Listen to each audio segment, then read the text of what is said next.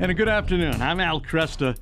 Well, believe it or not, the first Star Wars film hit theaters on May 25th of 1977. I remember it because of the year I was married, so it's always been associated in my mind with very good year. And it became a cultural phenomenon. I remember writing about it. I just graduated from Michigan State, but I still occasionally would write a column for the student newspaper there. And I remember getting into a big fight over Star Wars. I'll talk about that a little bit later. But I would never, as much as I enjoyed it, and I found it morally enlivening and spiritually curious, I never would have imagined that 40 years later, there'd be an entire Star Wars franchise, which arguably may be the largest Hollywood franchise out there. Well, to talk about Star Wars and its cultural impact, I've asked our friend Stephen Greydanus to join us. Stephen's a permanent deacon in the Catholic Archdiocese of New York. We knew Stephen first as a film critic for the National Catholic Register. He writes regularly still for the Register and for Catholic Digest and Crux. He's the co-host of Real Faith for the New Evangelization Television and a longtime member of the Online Film Critics Society. Stephen, good to have you back. Al, it's great to be here. Yeah, I remember Sally and I seeing it. We didn't see it. I don't think we saw it on our honeymoon. I think we actually saw Rocky on our honeymoon. That had been around, I think, for a year already by that time. But I do remember loving Star Wars. My first impression is that it was a breath of fresh air. It seemed like a fun movie, and a lot of those early 1970 movies just weren't that much fun. There was a lot of darkness, and it was also it took moral power, or the power of virtue, seriously in a very childlike way. And actually, that's what my argument was with this other columnist for the Michigan State paper. He was talking about it as childish, cartoonish. And I was trying to say, well, look, it's simple, but it's more childlike than it is childish. And I thought the virtue of it was, for me, very enlivening. Now, you're younger than I am, so I'm not sure when you first encountered Star Wars, but I was just out of college. How old were you, roughly? In 1977, I was not yet 10 years old, but I do vividly remember seeing the film with my family in the theater for the first time. I have stronger memories of going as a junior high school student to The Empire Strikes Back, and then as a high school student to Return of the Jedi. Oh, yeah. And the movies were just defining for me in a way that other intellectual properties like The Lord of the Rings and even Grimm's fairy tales have been for other generations and for other people, and continue to be. And I think it's important when we discuss and debate Star Wars to bear in mind not just how well loved these films are, but how it is that they are loved. This is a point that C.S. Lewis makes in his book, An Experiment in Criticism, and he talks about it elsewhere too, that there is a way that certain works of art touch people that elicit a response that almost goes beyond the ordinary kind of criticism that is very easy for people like me to do, to criticize the flatness of the characters or the cliched dialogue and so forth. That's all there. But when something touches people on a mythic level, you have to take a step back from questions like this and say, what is it that this property does so well for these people that they respond to it so powerfully? Yeah. And it may be something good or it may be something bad, but it's not something that you can debunk with the tools that you use to judge the artist's skill in a conventional way. Right. Very good. Very good. There was something more going on there because the dialogue was not strong. In the characters were flat. I think as time went on, they got better. But at least the first time out, I was just surprised at the impact it had on me. And it was it hit a lot of. It wasn't just a cult type of movie. This was a cultural unifier, as you write. And, yes. And that's what another thing I loved about it. A wide spectrum of people enjoyed it. Yeah, he was Tolkien, or George Lucas was influenced by Tolkien. That was where I was trying to go with that thought. And Tolkien also had that kind of across-the-board factor. He was very much like George Lucas. Yeah, Tolkien wrote his stories for himself and for his friends. It was really a product of his own private obsession, but he tapped into things that brought together, the counterculture and academia, the mainstream and the margins. And Star Wars had that same kind of unifying power, and I think it reflects something in George Lucas's vision that really fused a lot of previously existing material. He did draw on Tolkien and the Lord of the Rings in Star Wars. He does draw on Arthurian mythology. Mm-hmm. He draws, of course, on previous Hollywood fantasies, the Buck Rogers, Flash Gordon type space opera, but he also looks east to samurai fiction and to wuxia martial arts fiction. He fuses in American Westerns. Until Star Wars, I would say American Westerns are the preeminent American mythology. Star Wars incorporates them, and in that process of Woody the cowboy kind of riding off into the sunset while Buzz Lightyear rockets into the future, Star Wars became the mythology that replaced the American Western. Yeah, no, that's very good, very good. What was Lucas's vision? What was he trying to do? It's a hard question to answer precisely because he had so many different influences. And on one level, he was a techie who saw new things that could be done. He appreciated, for instance, the dogfights of World War I and World War II movies, and he was aware that no one had ever put a camera in the cockpit of a spaceship and shown us a first-person experience of what it would be like to run a strafing course down on an outer space station in a spaceship. He figured out a way to do that with computer-controlled movements. He took the depiction of alien extraterrestrials in a less anthropomorphic and more alien direction than they had been popularly portrayed before.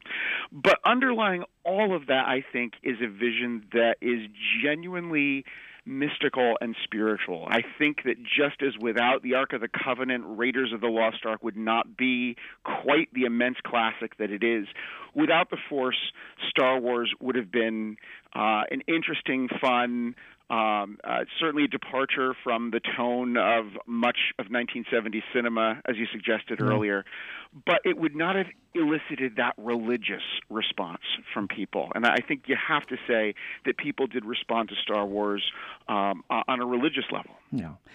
And some, I was an evangelical Protestant at the time, there was a lot of discussion that the Force in Star Wars was dangerous, that it was an explicit rejection of the Trinity, and yet, and I always wonder, I mean, I guess if you're looking at it theologically, you've got all kinds of theological problems, but I never found myself especially troubled by that, even though I was a thoroughly Orthodox Protestant at the time. What do you make of that? The appeal, the Force is that kind of unifying experience for all the characters, and yet you don't see the triune God there, do you? No. I think that the Christian story has shaped the Star Wars arc in many ways. I mean, we have this idea of the Force with the good side and the bad side, and someone might see in there a vision of a dualistic universe, good and evil locked in combat, and yet in the end of the story, good and evil don't fight it out to a standstill. Good wins over evil, and it wins in a very specific way, through self-sacrificial love and family bonds. Yeah. A son refuses to destroy his father, and he wins his father back from the dark side, and that is an imaginative leap of immense daring. I mean, Darth Vader is a figure of iconic evil, equaled only by the Wicked Witch of the West from The Wizard of Oz and Hannibal Lecter. Those three are a kind of iconic unholy trinity in Hollywood.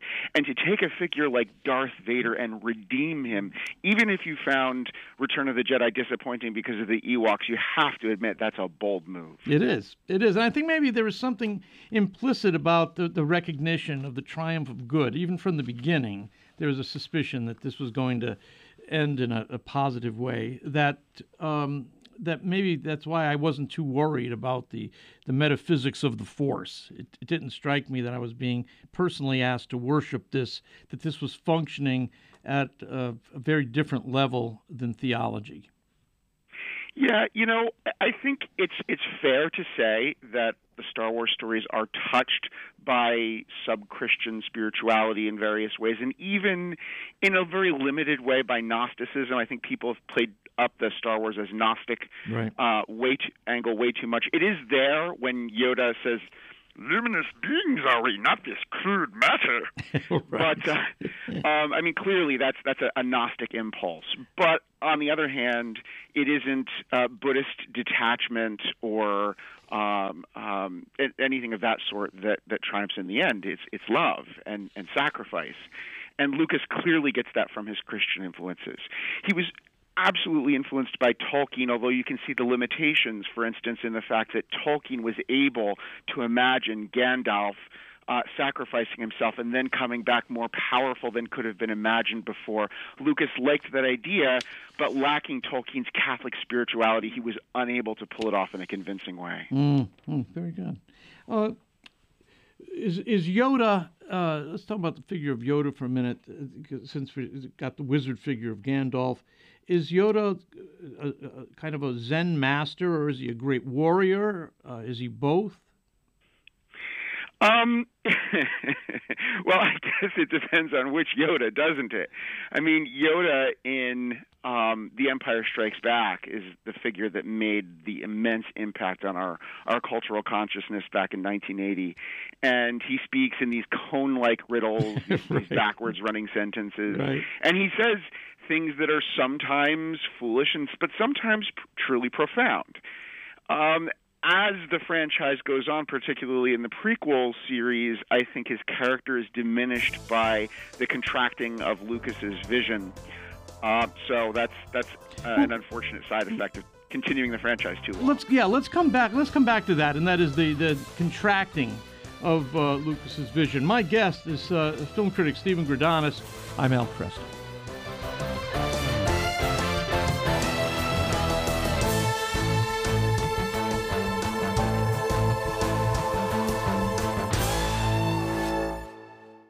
There are lots of great ways to stay connected with Ave Maria Radio, like our Poll of the Week.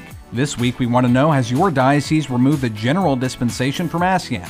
Let us know now at AveMariaRadio.net. Scroll down on the homepage and click on Poll of the Week.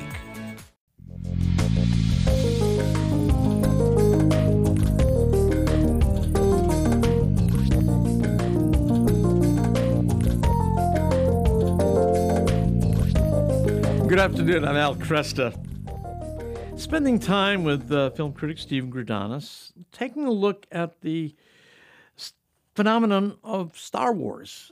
It is one of those pop culture giants, not only the movies, of course, but all the paraphernalia, toys, the clubs, the spin-off of, fan books, the continued churning out of material to satisfy the fan base. This kind of thing, we're probably going to see it go on.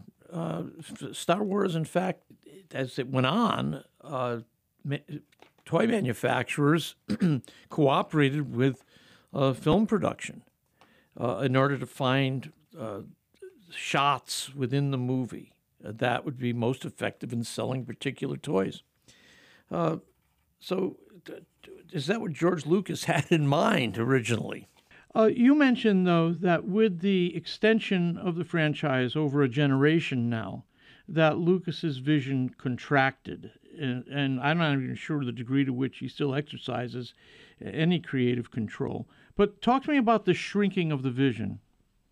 Well, the prequel films have been very controversial with fans, and for good reason. They're not nearly as good as the original trilogy. They do represent a vision that Lucas is trying to continue to advance his mythology and to create something new, which I think we don't see even that in the latest films from Disney. But what happens as Lucas fleshes out his universe is that you run more and more into the problem of the fact that you aren't dealing with someone like J.R.R. Tolkien, who's really capable of conceiving an integrated history and a world and really fleshing that out. Lucas had the ability to kind of sketch a world like that, but the more he tries to fill in the cracks, the more problems appear. You run into what I call shrinking world syndrome, which is that as a mythology expands, paradoxically, the universe becomes smaller and smaller because everything becomes tied together. You know, it becomes impossible to watch the original films now if you've become very familiar with the prequels and think, okay, so, you know, here's Darth Vader and there's C-3PO. He built him when he was a little kid. Yes. You know. Yes. The story becomes more and more the saga of one family, and that's a problem. Also, where the original films had a kind of a fairy tale mythic appeal that even young children can understand, and I was powerfully impressed by that, showing the original Star Wars to my son when he was 4 years old, how easily I could explain the plot to him as we watched it. You know, with Star Wars Episode 1, you can't even get past the opening crawl trying to explain it. He says the taxation of trade routes is in dispute, and the greedy Trade Federation has put up a blockade. Yes. What's the kid supposed to make of that? The politics gets increasingly complicated. Yeah. Right. No, that's a very good point. And there was something especially magical about the original trilogy. Why? I mean, he must have been anticipating prequels because the first Star Wars that was released was, of course, number 4. And was he really thinking ahead that far? Yes and no. When Star Wars was first released in 1977, that Episode 4 business was not part of the original titles. That was added later. Really?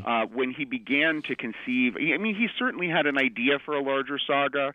I believe that some version of the original trilogy was his original script, although things like Darth Vader being Luke Skywalker's father, that was not in view when Star Wars was released in 1977. And again, in 1980, when Luke and Leia are kissing in the med bay, George Lucas was not planning on making them brother and sister. So there's a certain we call that in fandom. This is called retconning, retroactive continuity, where you reinterpret the past.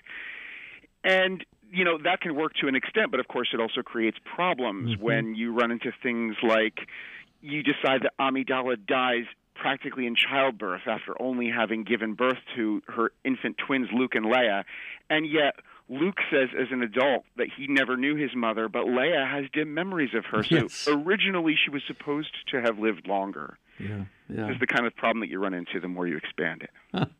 That's fascinating.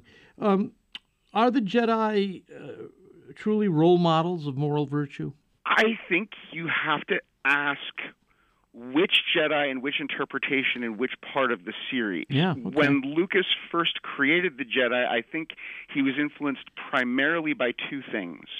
There's a little bit of Franciscan in them, which is why they wear brown robes, and you get the emphasis on peace over war, and other aspects of what was popular about Franciscan spirituality, particularly in the 60s and 70s. Right. And then you also have the kind of Eastern warrior monk, the wuxia warrior, or the samurai. That's also part of the Jedi a mythos. And I think that Star Wars comes closest to articulating a Jedi philosophy that's really powerful when we meet Yoda in Episode 5, The Empire Strikes Back. As the franchise goes on into the prequels, I think the portrayal of the Jedi becomes more Zen-like.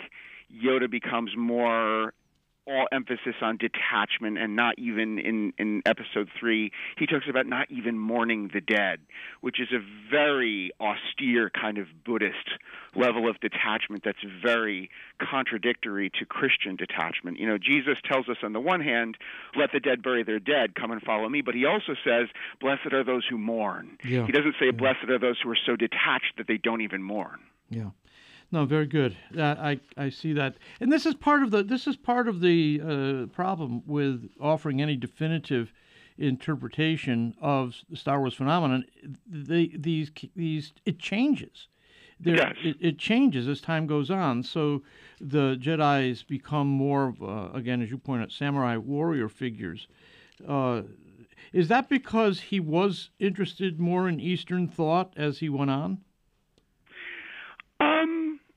I think that it's simply a result of starting out with a vision that's sort of impressionistic and then having to fill in the blanks as you go along. Okay. The one thing you have to give Lucas credit for is that he was always changing and reinterpreting and being restlessly creative.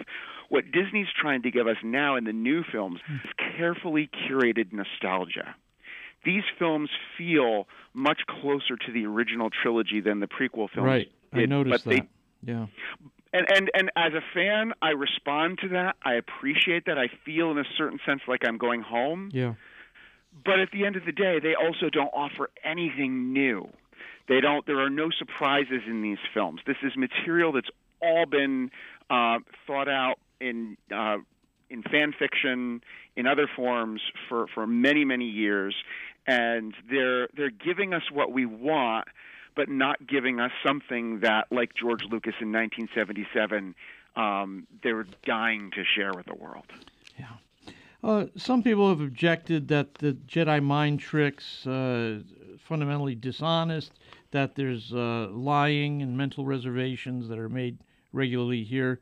How seriously should a Catholic take those objections? In my at my website, Decent Films, among many other articles on Star Wars, its philosophy, its cultural significance, and moral issues around it, there is an article that some readers might like to check out by Jimmy Akin on moral and spiritual issues in the Star Wars films, and he discusses this very issue. It's not a non-issue in Jimmy's judgment, but it's not a very serious issue either.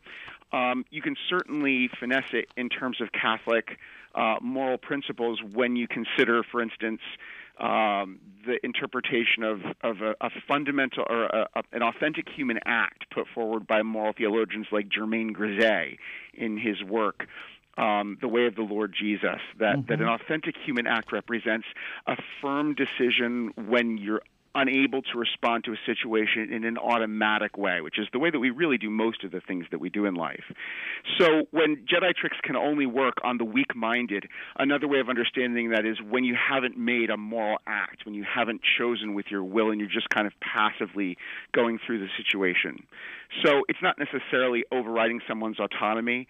And you'll also notice that they'll never do it in a situation where it involves putting someone's life at risk. That's why it's so important in Return of the Jedi that C-3PO tells the Ewoks the story of the war of the rebellion against the Empire so that they understand what they're doing and what the stakes are when they go to war against the Empire. We've got about 3 minutes left here, Stephen. Is this a great American mythology? I think I have to answer that question yes, but with an asterisk. Okay. I think its impact and its the importance that it occupies in the hearts and minds of so many Americans, including many good and strong and faithful Catholics who also love great Catholic works of art like The Lord of the Rings, attests that there is much here to be loved. That doesn't mean that there aren't also serious flaws and limitations, and we can acknowledge that in the way that C.S. Lewis, for instance, loved the mythologies of Rider Haggard without denying the artistic limitations. Mm-hmm. Is this? You expect that there's no indication that this is disappearing right away. Films are going to continue to come out. but you've mentioned the vision has been constricted a bit. Does that mean the magic will disappear? I think that when we go to the new Star Wars films, increasingly people with their eyes open will recognize that we're revisiting a powerful mythology that means a great deal to us, but that we aren't really getting any more of it. I think that what Star Wars has to give the world has been given. I don't think that that fundamental gift is going to change, but we will continue to go back to it again and again in stories that may be more or less enjoyable. But it's not like, getting a new volume of Tolkien's unfinished tales or something like that. Right. Back to Lucas and his intentions. Some people have speculated that he was actually taking the creation of a new mythology very seriously because he assumed that Christianity was waning. Any thoughts on that? I don't think that there's a Christianity waning angle here. I do think that he's trying to offer people another way of thinking about God, and it's a metaphorical way. He doesn't necessarily mean to tell us what God is like, but in offering us the Force, he means to ask us to think about the mystery of existence and the mystery of the universe and what God means to us. Stephen, once again, thanks for being with us. Great job. And again, decentfilms.com, where you can take a look at all the work that Stephen's doing. Take it easy. Thanks so much, Al. Stephen Greydanus commenting on the cultural significance of Star Wars.